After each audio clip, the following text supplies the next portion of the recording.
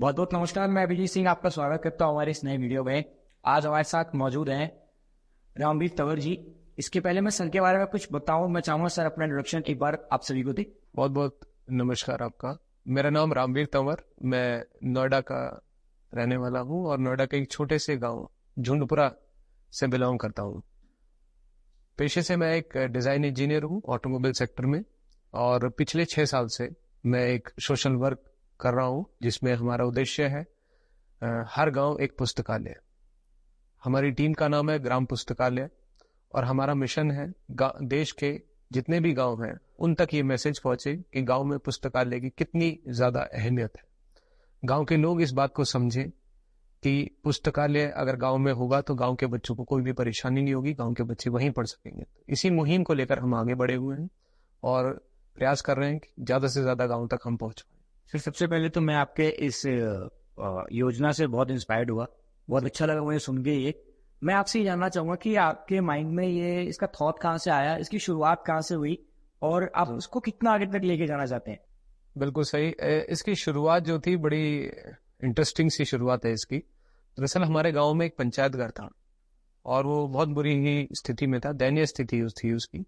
और उस पंचायत घर में असामाजिक तत्व बहुत ज्यादा सक्रिय हो चुके थे, जिसको देखकर गांव के लोग बहुत ज्यादा परेशान थे। क्योंकि जब कोई खंडर भूमि हो जाती है, खंडर भवन बन जाता है, तो उसमें आप जैसे जान सकते हैं कि जो हमारे जो बच्चे होते हैं आसपास के झुग्गी झोपड़ियों के बच्चे, क्योंकि हमारा गांव जो है वो सेक्टर 8 और सेक्टर 11 की झुग्गियों से सटा हुआ है। तो जो झुग्गियों के बच्चे हुआ करते थे वो वहां पर कुछ नशा करने वाली चीजें हुआ करती हैं, जैसे कुछ रुमाल से वो सूंघते थे। इस तरीके की एक्टिविटीज बहुत ज्यादा बढ़ गई थी। तो जो गांव के बड़े बूढ़े थे वो बहुत ज्यादा परेशान थे कि भैया इन बच्चों से ऐसा ना हो कल को कि गांव के बच्चे भी कहीं ना कहीं प्रभावित हो सके। तो इस बात को सोचते हुए गांव के लोगों ने, इसमें कई सारे ऑप्शंस थे उनके पास कि सिलाई मशीन वगैरह शुरुआत कराई जाए बच्चियों के लिए। तो गांव के लोगों ने एक पंचायत रखी थी उसमें उसके विषय के लिए। तो उस पंचायत में सुबह से मैं भी पहुंचा था उधर। तो गांव के लोगों ने सब राय मांगी थी सभी गांव के लोगों से कि क्या क्या हम इसमें कर सकते हैं। तो मैंने उन्हें एक ऑप्शन दिया था कि इसमें हम लाइब्रेरी शुरू कर सकते हैं। अच्छा, लाइब्रेरी का मेरे मन में इसलिए था क्योंकि कुछ परेशानियां मेरे साथ भी हुई थी, क्योंकि मेरे पिता चाहते थे कि मैं भी यूपीएससी के लिए तैयारी करूं, लेकिन कुछ हमारी ऐसी समस्या रही, गाइडेंस की प्रॉब्लम रही, जिससे कि मैं वो चीज नहीं कर पाया। तो वो कहीं ना कहीं टीज मन में रहता था।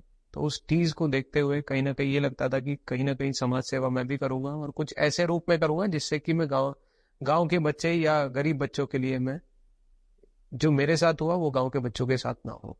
तो उस चीज को मेरे माइंड में वो रहता था। तो वो पंचायत में मैंने वही चीज सोची कि हम इसमें लाइब्रेरी शुरू कर सकते हैं, और वो थॉट गांव के लोगों को बहुत पसंद आया। तो उसी थॉट के ब्याह पे लोगों ने बोला चलिए ठीक है, इसमें पंचायत घर में आप लाइब्रेरी तो बना लेंगे इसे, लेकिन चलाओगे कैसे, फंड्स कहाँ से रेज करोगे? वो समस्या बहुत ज्यादा बड़ी थी हमारे लिए। तो हमने उस समय शुरुआत जो थी हमने दरियों से की थी। तो हमने कुछ दरिया कुछ हमने दरिया शुरुआत में दरिया लेके आए। हमने बच्चों को धीरे धीरे उस पर बैठाना शुरू किया। तो हमने उसको लाइब्रेरी का रूप नहीं दे पाए थे, लेकिन हमने उसको सेल्फ स्टडी सेंटर बना लिया था एक तरीके से, क्योंकि बच्चे आके वहीं पढ़ रहे थे दरियों पे, तो वो एक लाइब्रेरी नहीं बन पाई। तो धीरे धीरे हमने लोगों से प्रार्थना करना शुरू किया, सोशल मीडिया के माध्यम से, फेसबुक, इंस्टाग्राम और बहुत सारे सोशल प्लेटफॉर्म होते हैं, है ना। तो हमने वो चीजें शुरू की, लोगों से हमने डोनेशन मांगना शुरू किया। डोनेशन हमने इन द सेंस, किसी के घर में पुराना फर्नीचर है ना, किसी के घर में पुरानी किताबें हैं, तो आप वो लाइब्रेरी में दीजिए, हमारी लाइब्रेरी में। तो हमने इस तरीके से शुरुआत में हमने डोनेशन लेना शुरू किया और लाइब्रेरी को बहुत अच्छे तरीके से लोगों का सपोर्ट मिलना शुरू हुआ। तो हमें टेबल्स मिली, चेयर्स मिली, अलमीरा मिली हमें, है ना, हमें आरओ सिस्टम मिला, हमें फ्रिज मिला, बहुत सारी ऐसी चीजें हमें मिल गई जिससे कि वो लाइब्रेरी के रूप में आ गई। और वहां पर बच्चों ने दरियों से बच्चे टेबल पे बैठना शुरू हुए। टेबल से आज बच्चों के पास, हमारे बच्चों के पास मॉडर्न कैबिन्स है, उनके अंदर हर किसी के अंदर इलेक्ट्रिसिटी की फिटिंग्स है, वाईफाई है, आरओ है, सब कुछ है हमारे बच्चों के पास आज, और वो पूरी तरीके से निःशुल्क है। कितने स्टेटों में है आपकी लाइब्रेरी? सर मैं आपको बताऊं तो हमारी लाइब्रेरी तो देखिए कोई भी नहीं है। मैं अगर ये बात करूं कि झुंडपुरा लाइब्रेरी भी हमारी है तो वो हमारी नहीं है, फाउंडेशन। हमारे फाउंडेशन के माध्यम से कितने गांवों में ये प्रभाव हुआ वो मैं बता सकता हूँ आपको। मोर देन 100 से ज्यादा प्रभाव हो चुका है। अलग अलग हमारे देश के अलग अलग राज्यों में अलग अलग जगह पर ये लाइब्रेरी बन चुकी है ऐसी, क्योंकि हमारा काम होता है कि सोशल मीडिया से या फिर हम फोन पर या हम वहाँ विजिट कर कर लोगों को मोटिवेट करें। तो ये सब चीजें ऑफलाइन भी हैं ऑनलाइन भी हैं? सर ये ऑफलाइन है, गांव के अंदर बनी हुई है। जैसे गांव के अंदर कोई भी सार्वजनिक जगह होती है, जैसे कि पंचायत घर होता है हमारे गांव में, हमारे गांव में बारात घर में कोई कमरा होता है, हमारे गांव में चौपाले होती हैं हमारे गांव में, और बहुत सारी ऐसी चीज होती है। जैसे गांव के कुछ लोग होते हैं समृद्ध लोग, वो गांव छोड़कर शहर में पलायन कर लेते हैं, तो उनके घर में जो खाली घर होते हैं, लोग आजकल मैं आपको बता रहा हूँ मोर देन मतलब 20 घर तो ऐसे होंगे जिनमें इस समय पे लाइब्रेरी बना दी है लोगों ने अपने घरों में, और वो जगह अपनी गांव के लोगों को दान में दे दी कि इस मेरे घर की जमीन पर आप लाइब्रेरी बनाइए, मैं कभी भी हस्तक्षेप नहीं करूंगा, आप लाइब्रेरी के लिए दान दे दी लोगों ने। तो ये जो दान चल रहा है ना, एक तरीके से ये बहुत बड़ा मतलब चेंज लेके आ रहा है। ये जो थॉट था ये आज गांव के अंदर इतना ड्रास्टिक चेंज लेके आ रहा है कि गांव के बच्चे जिनको ये पता भी नहीं था कि हमें करना क्या है, सिपाही से ऊपर नहीं सोचते थे, आज बच्चे कॉर्पोरेट वर्ल्ड के लिए तैयारी कर रहे हैं, डॉक्टर के लिए नीट की तैयारी कर रहे हैं, और बच्चे आईआईटी की तैयारी कर रहे हैं, यूपीएससी की तैयारी, सीजीएल की तैयारी। आज बच्चों को ये पता चल गया है ना। तो ये सार्वजनिक जगह पर ही होता है मोस्टली, क्योंकि किसी के प्राइवेट जगह पर होता है तो बड़ी समस्या हो जाती है गांव के अंदर, है ना। पॉइंट ऑफ व्यू से आपसे बात करके मेरे को ऐसा लगता है कि आपके लाइफ पे कुछ गोल्स होंगे, कुछ आपने अपने माइंडसेट किया होगा। मेरे पॉइंट ऑफ व्यू से आप शायद उसको अचीव नहीं कर पाए, आप दूसरों के थ्रू उसको अचीव करना चाहते हैं, दूसरों का भला करके। तो मैं आपसे एक क्वेश्चन बनता है यहाँ पे कि आपका एजेंडा क्या है, आप इसको कहाँ तक लेके जाना चाहते हैं? हाँ, मैं आपको बताना चाहता हूँ कि इसमें जब शुरुआत में हमने अपने गांव की लाइब्रेरी बना ली थी, तो ये बहुत अच्छे तरीके से रन हो रही थी। ये मैं आपको बात बता रहा हूँ पिछले 4 साल पहले की बात, क्योंकि 1.5 से 2 साल लगे थे हमें अपनी लाइब्रेरी को एक ऐसी मॉडल लाइब्रेरी बनाने के लिए जिसको लोग फॉलो करें।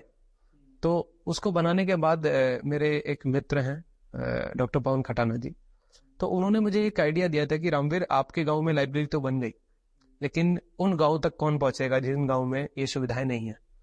तो मुझे उनकी बात अच्छी लगी। तो उस समय पर मैंने अपने आप से एक मतलब चैलेंज लिया कि अपने लाइफ में जब तक मैं जीवित रहूंगा तब तक एक मेरा गोल सेट रहेगा कि मैं 100 लाइब्रेरी, कम से कम 100 लाइब्रेरी मैं अपने लाइफ में ऐसे गाँव के अंदर बनवाना चाहूंगा। चाहे वो मेरे फंड से बने, चाहे गाँव के फंड से बने, कैसे भी बने, गाँव के लोग खुद बनाए, कोई भी बनाए, मतलब 100 लाइब्रेरी कम से कम बननी चाहिए। हाँ, और अब तो बोनस में चल रहा है, अब तो बोनस में चल रहा है। अब मतलब ये है कि मतलब अब हमारा जो चल रहा है बेसिकली, अब इनको चल रहा है डिजिटल लाइब्रेरी बनाने के लिए, है ना। क्योंकि अभी देखिए बच्चे बैठकर पढ़ रहे हैं, उसमें अध्ययन कर रहे हैं अपने तरीके से, लेकिन अब हाईटेक बनाने की जरूरत है लाइब्रेरी। क्योंकि मैं अभी लास्ट ईयर में जर्मनी गया था, तो मैंने जर्मनी में लाइब्रेरी देखी थी, तो मुझे लग रहा था कि अभी हम तकरीबन 50 साल पीछे हैं। तो हमें अगर वहां तक पहुंचने की जरूरत है ना, तो हमें अपने आप को डिजिटलाइज करने की जरूरत है ना। तो आप भी देख रहे होंगे कि किस तरीके से सोशल मीडिया का, यूट्यूब का, है ना, टेक्निकल इन चीजों का कितना अभी हमारे इंडिया में कितना ज्यादा ड्रास्टिक चेंज आया है ना। आप देख रहे होंगे, अगर हम वर्ल्ड की बात करें तो सबसे ज्यादा यूट्यूब यूजर्स हमारे इंडिया के अंदर है ना। तो हम कहीं भी पीछे नहीं है, बस हमारे अंदर देरी है कि हम उस चीज को अडॉप्ट कितनी जल्दी करते हैं और उस पर इम्प्लीमेंट कितनी जल्दी करते हैं, है ना। तो हम वही डिजिटल करने की कोशिश कर रहे हैं उसको। हम लाइब्रेरीज के अंदर कैमरा लगा रहे हैं, हम लाइब्रेरीज के अंदर लोगों को मोटिवेट कर रहे हैं, आप एलईडी स्क्रीन लगाइए, ताकि कहीं भी देश के किसी भी कोने में बैठा हुआ कोई भी अधिकारी, कोई भी डॉक्टर, कोई भी इंजीनियर हमारे लाइब्रेरी के बच्चों से डायरेक्ट कॉन्टेक्ट कर सके। क्योंकि फिजिकल अवेलेबल होना लाइब्रेरी में बहुत ज्यादा डिफिकल्ट हो जाता है ना, किसी को भी वहां पहुंचना। अब मैं आपसे बोलूं कि आप हमारी लाइब्रेरी पर पहुंचिए और आपके बीच में और लाइब्रेरी के बीच में 100 किलोमीटर का चेंज है, तो आप ट्रैवल में आप अपना कितना टाइम वेस्ट करेंगे, है ना। तो अभी क्या है, सडनली आप अपने फोन से देखिए, हमें ऑनलाइन एजुकेशन ने भी ये चीज समझाई है कि हम ऑनलाइन तरीके से भी चीजों को ग्रास्प कर सकते हैं। तो वो चीज हमारे लिए मोस्ट इंपॉर्टेंट चीज है। तो अब हम डिजिटल लाइब्रेरी की तरफ अग्रसर हैं, और हमने अभी एक सहारनपुर में गांव में बलवंतपुर, वहां पर हमने पूरी तरीके से डिजिटल लाइब्रेरी बनाई है, और वो इतना अच्छा हमारे लिए एग्जाम्पल सेट हुआ है कि हम उसी की तरीके से और भी लाइब्रेरी को मोटिवेट कर रहे हैं ताकि वो अपने गांव को डिजिटल बनाए लाइब्रेरी। विशेष गांव से जी, जहाँ पे इतना टेक्नोलॉजी नहीं जी, वहां से जब बच्चे उठते हैं, आपकी लाइब्रेरी में जाते हैं, पढ़ते हैं, तो उनके पेरेंट्स के फेस पे खुशी आती होगी हाँ, वो आपको बहुत सारे दुआएं देते रहेंगे, तो उनके साथ क्या एक्सपीरियंस है आप? देखिए, आपने बिल्कुल अच्छा पॉइंट बताया है। ये हमारे साथ होता भी है जब हम अपनी गांव की लाइब्रेरी में जाते हैं। तो सबसे पहली पहली बात तो क्या है कि हम इतना एजम्पशन नहीं करते कि मतलब किसी के फादर क्या सोचेंगे क्या। हमें खुद को खुशी मिलनी चाहिए, है ना। जब लाइब्रेरी में जब हम जाते हैं तो वो बच्चे जब वहां बैठ के पढ़ रहे होते हैं ना शांति में एकदम, तो हमें वहीं खुशी मिल जाती है, सब कुछ हमें वहीं मिल जाता है। तो अगर आप कभी विजिट करेंगे ना किसी भी गांव की लाइब्रेरी में, तो आपको लगेगा कि हाँ, ये गांव के लोगों ने कितना बड़ा, मतलब कहते हैं ना कि इतना बड़ा मूवमेंट, मतलब ये इतना बड़ा आंदोलन है एक तरीके से कि आपके गांव के अंदर। देखिए, सबसे बड़ी समस्या कहाँ आती है, जब बहन बेटी बच्चे आपके 10 किलोमीटर जाके दूर पढ़ रहे हैं, है ना। लाइब्रेरी, प्राइवेट लाइब्रेरीज होती है, आप भी कहीं ना कहीं गांव से कनेक्शन आपका होगा। जब हम कुछ बनने के लिए क्या करते हैं, हम प्राइवेट लाइब्रेरीज की तरफ जाते हैं, है ना। हमारे गांव से प्राइवेट लाइब्रेरी तकरीबन 10 किलोमीटर 20 किलोमीटर दूर होगी, हमें ट्रैवलिंग में खर्चा होगा हमारा, है ना। हमारा हमारा समय बर्बाद होगा आने जाने में। और सबसे बड़ी चीज क्या होती है, सेफ्टी, है ना। 10 किलोमीटर 20 किलोमीटर में ट्रैवल कर रहा हूँ, बहुत सारे कई बार हादसे भी हो जाते हैं, है ना। लेकिन अगर वो चीज हमें गाँव में मिल जाएगी तो हमारे बच्चों का समय कितना बचेगा। यही चीज हम गांव के लोगों को समझाते हैं कि अगर आप लाइब्रेरी अपने गांव में बनाएंगे तो इन बच्चों का समय बचेगा। और जब ये बच्चे तो हमारे पढ़ रहे हैं, बेटे तो हमारे पढ़ रहे हैं, क्या हमने कभी बेटियों के बारे में सोचा है? हम बोलते हैं कि बेटी पढ़ाओ और ये आंदोलन हम चला रहे हैं, लेकिन हमने बच्चियों के बारे में सोचा? हमारी बच्चियां कैसे जाएंगी? अभी बच्चे तो हमारे जा रहे हैं 10 किलोमीटर ट्रैवल करके, लेकिन बेटियों के बारे में क्या हम बेटियों को भेजते हैं 10 किलोमीटर जाके? मैं कह रहा हूँ 10 में से एक फादर ऐसा होगा जो अपनी बच्ची को भेजेगा, लेकिन बाकी 9 बच्चियां तो घर रह गई ना। लेकिन अगर इसी लाइब्रेरी को उठाकर हम गाँव में ले आएंगे, तो जो बच्ची अंदर घर में बैठी बर्तन मांज रही है या फिर अपने सारे काम कर रही है, तो वो उस लाइब्रेरी के लिए भी समय निकाल पाएगी, वो अपने लिए समय निकाल पाएगी कुछ बनने के लिए, उसको भी एक गोल सेट हो पाएगा। जब 20 बच्चे उसके सामने पढ़ रहे होंगे तो उसके अंदर भी कहीं ना कहीं एम जागेगा कि मेरे को लाइफ में ये करना है। मैं आप सबको बता दूं, भाई के साथ बात करके बहुत अच्छा लग रहा है, काफी एनर्जेटिक पर्सन है ये। इनके अंदर बहुत सारी चीजें भरी हुई है, वो धीरे धीरे करके बाहर आ रही हैं कि बहुत सारे इनके अंदर नॉलेज है, बहुत ये इंस्पायर्ड है, बहुत कुछ करना चाहते हैं लोगों के लिए। हाल ही में भाई का नाम है लाइब्रेरी मैन, इनको एक टैग मिला हुआ है लाइब्रेरी मैन के नाम से। आइए जानते हैं कि भाई को ये टैग कहाँ से मिला और इसके पीछे क्या इनका रिएक्शन रहा, कैसा लगा इनको ये नाम। भाई बताए फिर इसके बारे में। ये नाम के अगर मैं आपको बताऊं तो जब शुरुआत के दौर में मैं काम कर रहा था लाइब्रेरी के लिए, तो तकरीबन हमने 20 का आंकड़ा पार कर लिया था। हाँ, तो मैं सोशल मीडिया पे बहुत ज्यादा एक्टिव था। लोगों को ये टॉपिक जो था ना वो बड़ा नया था। मतलब जब हम बात करते थे गांव में लाइब्रेरी के लिए, तो सोशल मीडिया पे हम क्या करते थे, हम पोस्ट वगैरह डालते रहते थे, है ना। वीडियोस लाइब्रेरी की अच्छी अच्छी डालते रहते थे। तो उसमें कमेंट आने शुरू हो गए, लाइब्रेरी मैन ऑफ इंडिया ऐसे करके ना, वाह लाइब्रेरी मैन ऑफ इंडिया। तो बस तभी से ये शुरुआत हो गई, लोगों ने ना उसी तो हाँ, क्योंकि ये रामवीर तंवर है तो लाइब्रेरी की बात कर रहा है, तो उन्होंने वो लाइब्रेरी मैन ही मेरा नाम शुरू कर दिया मेरे को बोलना। तो वहीं से ही लोगों के प्यार से ही मुझे ये नाम मिला। ज्यादातर लोग आपको लाइब्रेरी मैन के नाम से ही जानते होंगे। हाँ, लाइब्रेरी मैन एक्चुअली मेरे जैसे सेम नाम राशि है, वो पॉन्ड मैन है, पॉन्ड मैन ऑफ इंडिया, और ऐसे ही मुझे लोगों ने फिर लाइब्रेरी मैन ऑफ इंडिया नाम। तो जो आपकी टीम मेंबर्स हो कैसे वर्क करती है अलग अलग स्टेट्स में आके, और क्या क्या क्राइटेरिया होता है उस स्टेट में आके लाइब्रेरी खोलने का? हाँ, हमारा बेसिकली क्या है, मतलब एक ग्राम पुस्तकालय नाम से हमारी टीम है, और जिस एनजीओ से हम काम करते हैं उस एनजीओ का नाम है युवा भारत। युवा भारत जी। तो हमारी टीम के अंदर काफी लोग हैं, बहुत सारे एक्टिव लोग हैं। तो अलग अलग स्टेट के भी हैं लोग, वो अलग अलग जिले के भी हैं, तो वो अपने अपने जिले के हिसाब से काम करते हैं, है ना। जैसे कहीं की कोई क्वेरी आती है तो हम डायरेक्ट उसको रेफर कर देते हैं उस जिले का बंदा होता है, तो वो वहां पर जाके गांव के में जाकर लोगों को मोटिवेट करता है। कई बारी हम फोन पे भी करते हैं, कई बारी हम वीडियो कॉलिंग से भी करते हैं लोगों को मोटिवेट। तो इस तरीके से हम लोग काम करते हैं, काफी अच्छी टीम है हमारी, है ना। और टीम के अंदर कभी कुछ ऐसा नहीं है कि मतलब कि ये इसका काम है या उसका काम है ना। तो सोशल वर्क कर रहे हैं हम सब लोग मिलके, लगता है कि जिसको जितना करना है वो उतना करता है, किसी पे कोई बर्डन भी नहीं है ना। तो इस तरीके से हम लोग काम करते हैं। मेंबर्स कितने हैं आपकी टीम में? ऐसे तो मैं बता नहीं पाऊंगा, बट लेकिन हाँ, बहुत सारे लोग हैं, तकरीबन 50 से ज्यादा लोग हैं टीम के अंदर। फाउंडेशन की बात तो हो गई, अब कुछ अपना पर्सनल नहीं? अब पर्सनल लाइफ तो खैर मैं एक शादीशुदा आदमी हूँ, मेरी 3 बेटियां हैं और 16 साल पहले मेरी शादी हो चुकी थी। 16 साल पहले? लगते नहीं हो। अभी कल ही मेरी बेटी का बर्थडे था। आपकी एज क्या है अभी?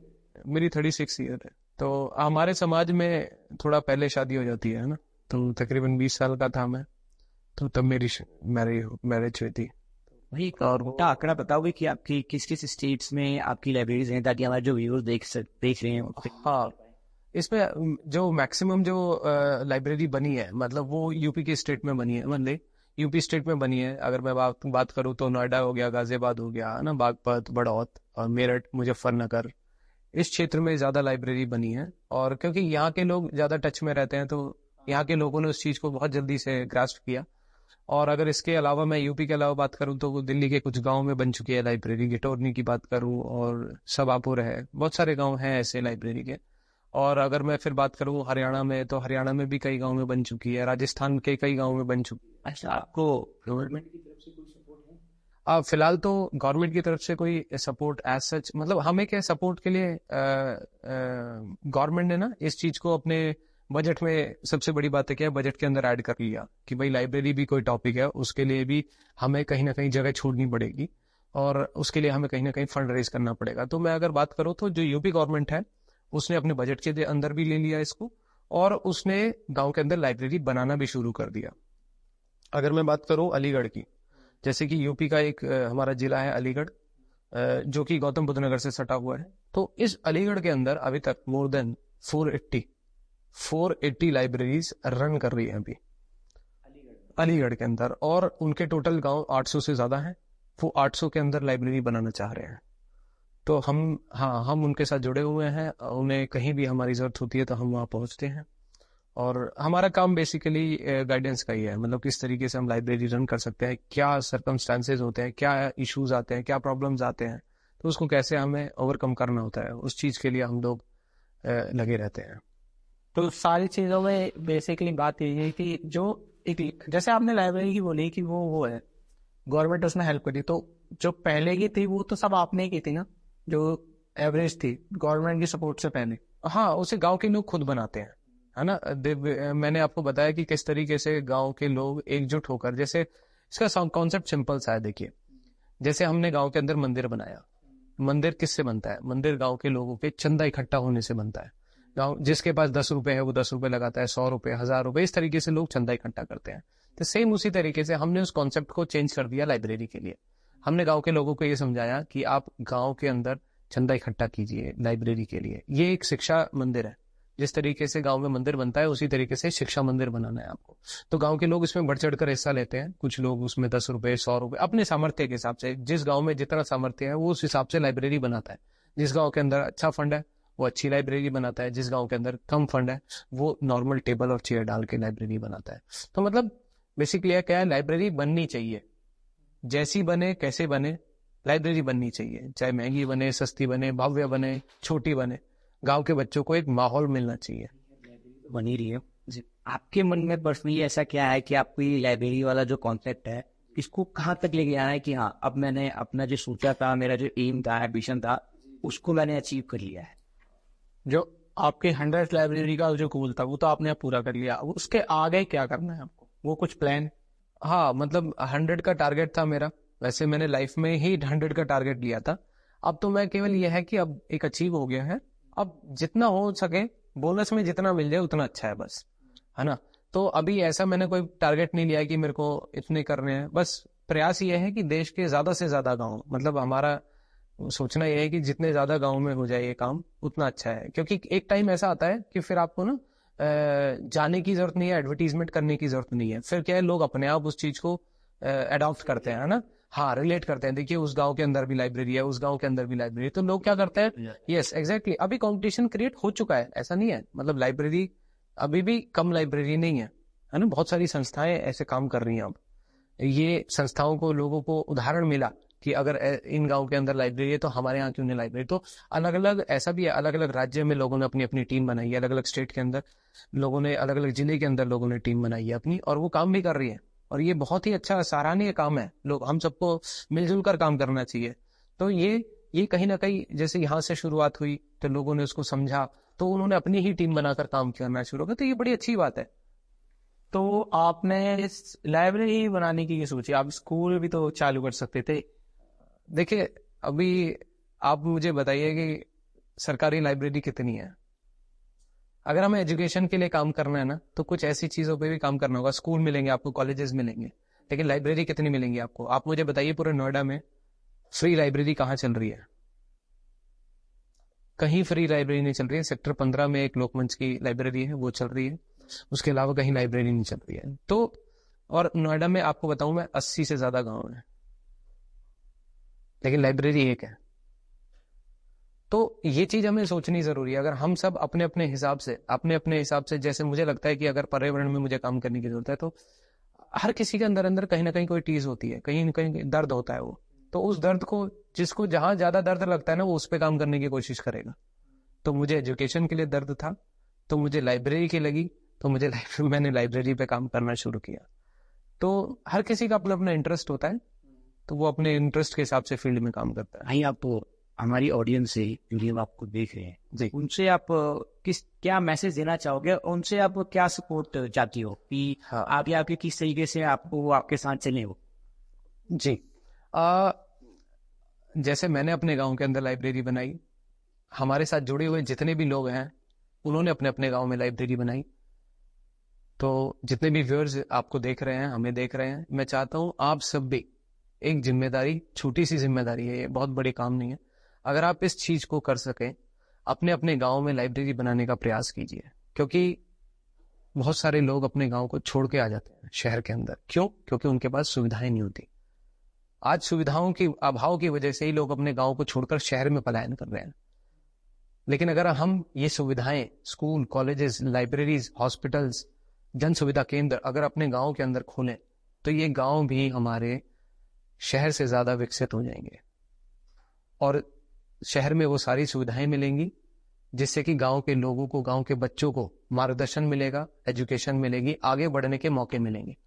तो आपसे इतनी ही विनती है, आप अपने गांव में पुस्तकालय बनाने के लिए प्रयास कीजिए, कोशिश कीजिए। आप अपने गांव के प्रधान से बात कर सकते हैं, आप अपने गांव के प्रमुख से बात कर सकते हैं, आप अपने जो क्षेत्र के सरपंच है आप उनसे बात कर सकते हैं कि हमें कोई सार्वजनिक जगह दीजिए। आप, गवर्नमेंट अब फंड एलोकेट कर रही है, उस फंड से आप अपने जो सार्वजनिक जगह है उसमें पुस्तकालय बनाने का प्रयास कीजिए, जिससे कि गांव के बच्चों को एक अच्छा सकारात्मक माहौल मिल सके, जिसमें वो अध्ययन कर सके, जिसमें वो अपने भविष्य को लिख सके। आपका गाँव कितना बदला है वैसे वो तक चालू करा था जब से? जी, मैं अगर आपको बताऊं, ये जो जर्नी है ना, ये बहुत ही मतलब आसान जर्नी नहीं थी ये, 6 साल पहले और अब में। तो जब हमने शुरुआत की थी तो एक खंडर भवन था जिसके अंदर बच्चे नशा किया करते थे, झुग्गी झोपड़ी के। उसको बदलने में इतनी मेहनत लगी हमें कि जो 1 साल थे शुरुआत के, वो ऐसे थे कि कभी ताला टूट जाता था लाइब्रेरी का, कभी उसका बोर्ड खराब, फाड़ दिया करते थे बच्चे लाइब्रेरी का। हमने पेंट से लिखना शुरू किया तो बच्चे उसमें पेंट फेंक के चले गए उसे मिटाने के लिए। कैमरे हमने लगाए, उसके बाद कैमरे तोड़ के चले गए बच्चे। तो आसान तो नहीं था, बहुत कठिन था उसमें, उस जगह को खाली मतलब बच्चों से लेने में, साफ सफाई कराने में, पूरा खराब था। उसको रेनोवेट कराया हमने गांव के लोगों से, सभी गांव के भाइयों से चंदा इकट्ठा कर कर। तो आसान तो नहीं था, बच्चे दरियों पे बैठा करते थे। धीरे धीरे हमने पैसे जोड़कर उसमें टेबल बनाए, टेबल पे बैठने बच्चे शुरू हुए। फिर हमने दोबारा से गांव के लोग, सभी लोगों से चंदा इकट्ठा किया। अब हमने उसमें बहुत अच्छे कैबिन बना दिए। शुरुआत में बच्चे उसमें केवल 5-6 बच्चे ही आया करते थे पढ़ने वाले, लेकिन उसमें अब हमारी लाइब्रेरी में 65 की सीटिंग है। धीरे धीरे हर साल तरक्की हुई है, ऐसा नहीं है कि एक साथ हो गया ये। हर साल बच्चे धीरे धीरे बढ़ना शुरू हुए। कुछ बच्चे 5 थे, उसे धीरे धीरे 10 हुए, फिर वो 15 हुए, फिर रिजल्ट आना शुरू हुआ। जब रिजल्ट आना शुरू हुआ, बच्चे हमारे सीजीएल क्रैक कर गए, तो और ज्यादा बच्चे बढ़ने शुरू हो गए। धीरे धीरे बच्चे हमारे, कुछ बच्चे यूपी पुलिस में भी लगे हैं, दिल्ली पुलिस में भी लगे हैं। हमारे बच्चे जो गवर्नमेंट इंजीनियरिंग कॉलेजेस में थे, आज हमारे बच्चे बहुत अच्छे अच्छी इंफोसिस जैसी कंपनियों में बहुत अच्छी डेजिग्नेशन पे बैठे हुए हैं। लाइब्रेरी से निकले हुए बच्चे, जो झुग्गी के बच्चे थे, जिनके घर में झुग्गी, एक छोटी सी झुग्गी थी, 10 बाय 10 की झुग्गी का बच्चा अगर आज इंफोसिस में एक अच्छे पैकेज पे बैठा है, तो ये इसको छोटा नहीं कह सकते हम, ये बहुत बड़ा चेंज है। अगर हम उस बच्चे से बात करेंगे ना, तो वो बच्चा बताएगा कि ये जर्नी मेरी कैसी रही। तो चेंज तो बहुत आ गया है। और 65 की सीटिंग आज हमारी लाइब्रेरी की है, लेकिन 100 से ज्यादा बच्चे हैं हमारी लाइब्रेरी में, बैठने की भी जगह नहीं रहती हमारे पास। तो ये चेंज आया है, और इसी को देख देख के और गांव के अंदर चेंज आया है ये। तो कुछ टिप्स देना चाहोगे हमारी ऑडियंस को आप? किस रिलेशन में? कि मोटिवेट करने। हाँ, मतलब देखिए, जो भी आप कुछ करना चाहते हैं ना लाइफ में, कोई भी आप अगर मकसद है आपका ना, तो उसमें हमें अपना 100% देना है। मैं तो ये कहना चाहता हूँ कि कहीं भी अपने आप से सवाल करो, दूसरे से सवाल करने की जरूरत नहीं है। अपने आप से सवाल ये पूछो कि तुमने अपना अपना 100% दिया है। अगर आपको लाइफ में कोई गोल सेट करना है, यूपीएससी क्रैक करना है, डॉक्टर बनना है, इंजीनियर बनना है, यूट्यूबर बनना है, ये एक्टर बनना है, पेंटर बनना है, जो भी बनना है, अपने आप से ये सवाल पूछो कि आपने अपना 100% दिया। अगर आपने अपना 100% नहीं दिया, तो हो सकता है आप अपने गोल से भटक सकते हैं, आप अपने गोल को पकड़ नहीं पाएंगे। लेकिन अगर आपने अपनी 100% एफिशिएंसी के साथ काम किया है ना, तो ऐसा हो ही नहीं सकता कि आप अपने गोल को ना पकड़ पाए। तो जो भी करें पूरी शिद्दत से करें, पूरी मेहनत से करें। मतलब मेहनत भी आपसे ये कहे कि भाई मेरी जान लेके मानेगा, तो इतनी मेहनत करो कि आपका गोल जो है ना, वो आपको आपको आपके पास अपने आप आ जाए। इतनी मेहनत करो बस। जैसा कि आप सबने देखा, हमारे साथ मौजूद एक 36 years old man whose name is library man, जो लोगों के प्यार ने इनको एक टैग दिया है लाइब्रेरी मैन के नाम से। किस तरीके से इन्होंने अपने लाइफ में, अपने करियर में, अपने इस एनजीओ के साथ सोसाइटी में चेंजेस करने की एक मुहिम शुरू की है, उसको लेते हुए इन्होंने बहुत सारे स्टेट्स में, बहुत सारे गांव में लाइब्रेरीज ओपन करवाए हैं बच्चों को पढ़ने के लिए, जो कि फ्री ऑफ कॉस्ट है, ताकि जो नीडी बच्चे हैं उनको प्रॉपर एजुकेशन मिल सके। तो मैं तो सर बहुत इंस्पायर हुआ आपके इस स्टोरी से, आपकी इस एनजीओ से। मेरी आपके साथ बहुत सारी दुआएं हैं। मैं दुआ करता हूँ कि आपका जो एम्बिशन आगे लाइफ में वो है पूरा हो, और कहीं ना कहीं से गवर्नमेंट आपको इसमें सपोर्ट करे। गवर्नमेंट भी इस टॉपिक को लेके कुछ सोचे, इसको और बड़े पैमाने पे ले आके इसको करे, कि जैसे आप लोगों ने लाइब्रेरी का एक फॉर्मेट तैयार किया, गवर्नमेंट उसमें कंप्यूटर्स हो गया, टेक्नोलॉजीज हो गई, ये सब चीजें प्रोवाइड करें। और हमारे व्यूअर्स जो सर के एनजीओ को डोनेट करना चाहते हैं, वो अपने बुक्स हो गए अपने पास से, या फिर जो भी सफिशिएंट अमाउंट होता है, वो अपना डोनेट कर सकते हैं। सर के एनजीओ का इन्फॉर्मेशन आपको डिस्क्रिप्शन में मिल जाएगा। चैनल को देखने के लिए थैंक यू, वीडियो को देखने के लिए थैंक यू। लाइक सब्सक्राइब करें, धन्यवाद।